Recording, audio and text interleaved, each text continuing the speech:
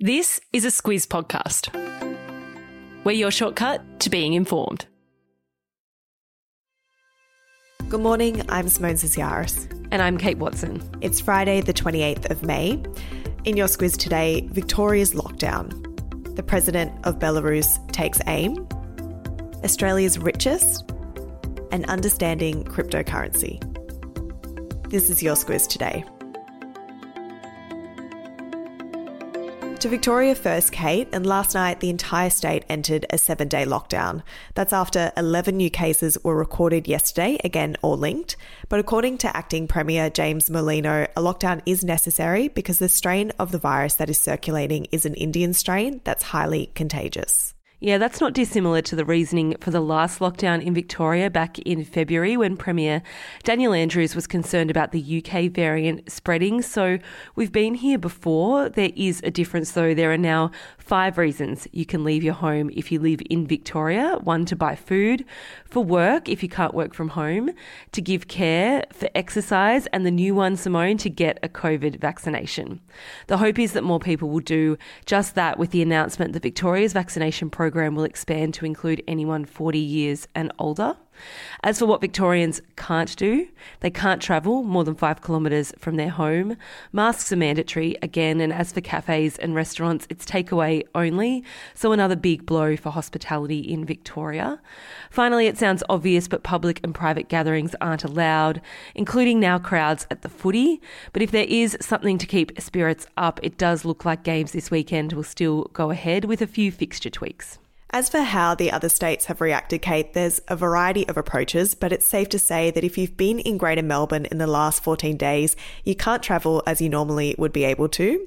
It's the 4th time Melburnians have been locked down, so Kate, there's a lot of views on whether this could have been prevented. Yeah, there are, and fingers are being pointed left, right and centre. James Merlino didn't hold back in criticising the federal government's hotel quarantine program and also the vaccine rollout. He bluntly said that if the vaccine rollout had been further advanced, the lockdown might not be necessary. Lots of reaction to that comment, including from Scott Morrison. He said he'd spoken with Merlino and would support Victoria with whatever they needed.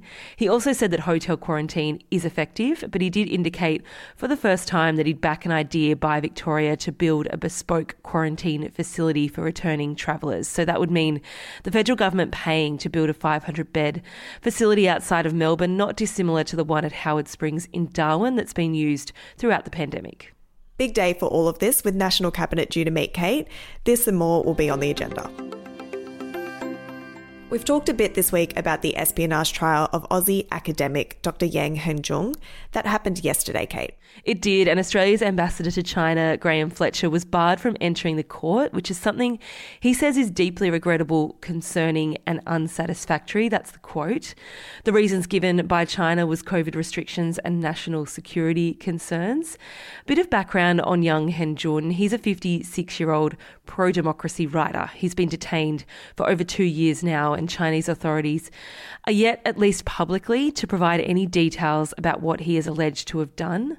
If he is convicted, Simone, he could face the death penalty. Yeah, that's right. And for his part, he denies the charges and says he's a victim of political persecution. Back to that Belarus story from earlier in the week, Kate, where a plane that was flying from Greece to Lithuania was ordered to land in Minsk. That's the capital of Belarus. And a critic of the Belarusian president, Alexander Lukashenko, was taken off the plane and arrested. Since then, Europe has imposed sanctions on the nation, saying that what was done equated to hijacking. And now Lukashenko has, as they say, broken his silence. He has. He's defended grounding the flight. He maintains there was a bomb threat that meant the plane had to land.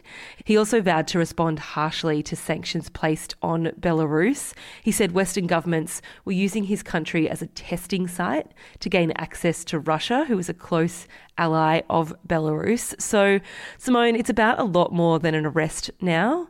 As for that journalist, Roman Protasevich, his Russian girlfriend, Sofia Sapega, was also detained. They both now face criminal charges, and Protasevich says he fears the death penalty. Second time we've mentioned the death penalty in the podcast today, so some pretty grim news stories. Since their arrest, videos of the pair have been released. They appear to show them confessing to crimes. However, those in the know say it's likely they're both speaking under duress. In a world first, Kate, a court in the Netherlands has ruled that the oil giant Shell must reduce its emissions. Yeah, and they're saying it's a landmark ruling, Simone. Shell has massive oil and gas projects around the world, as we all know, including in Australia. It's said to be responsible for about 1% of global emissions each year. It's pledged to reduce emissions by 20% within a decade and to hit net zero emissions before 2050. But what this court decision means is it would have to do more sooner. Yeah, and whilst it only applies in the Netherlands, there's a way to run on this, as Shell says it will appeal the decision. Each year, Kate, the Australian Financial Review puts out a rich list. Number 1 is Gina Rinehart. Yeah, it sure is. $31.06 billion she's worth. Her wealth went up $2.2 billion in 6 months, and that's because iron ore hit record high prices. Simone, it's the largest fortune recorded in the rich list's 39-year history, so she's doing okay. Similar story for Andrew Twiggy Forrest. He came in at number 2. Next up in the top 10 is Atlassian co-founder Mike Cannon-Brookes. Then it's Anthony Pratt, the guy that makes cardboard, and then it's Atlassian co-founder Scott Farquhar. So that's the top 5. The next 5 are fairly familiar names like Clive Palmer and Frank Lowy. But first-timers in the top 10, Simone, are New Kids on the Block Canva co-founders Melanie Perkins and Cliff Obrecht. Canva, for those who don't know, is a software platform which simplifies graphic design. We use it at the Squiz. We reckon it's pretty great. Yeah, and if you don't know the Canva story, it's worth a Google. The pair, who are also married, are only in their early 30s, so they're doing all right. Sure are. Squiz the day, Kate. What have you got? Mine's for tomorrow, actually, Simone. It's the anniversary of Edmund Hillary and Tenzing Norgay reaching the summit of Everest for the first time. That happened in 1953. And from 1953 to 53, that's how old Kylie Minogue turns today. I'm a big fan, Kate. I didn't know you were a big fan of Kylie Minogue. Are you more like sure the Locomotion era or the can't get you out of my head kind of vibe? Can't get you out of my head kind of vibe for sure. But, they're all classics, Kate. Who can pick? Before we go, and on a completely different note, if you're confused about cryptocurrency, we have just the shortcut for you. We do, Simone. I touched on this yesterday, but always good to remind people again, as this one is one that plenty of people have been asking us to tackle for a while. So take a minute, have a listen. We get you across how cryptocurrency actually became a thing and who the big players are. So we're talking the Elon Musks of the world. And we talk about Bitcoin and what's going on with its soaring and sinking value. You can find that via a link in your episode notes or by searching for Squiz Shortcuts on your podcast app. All right, that's all from us. And as always, we'll be back on Monday.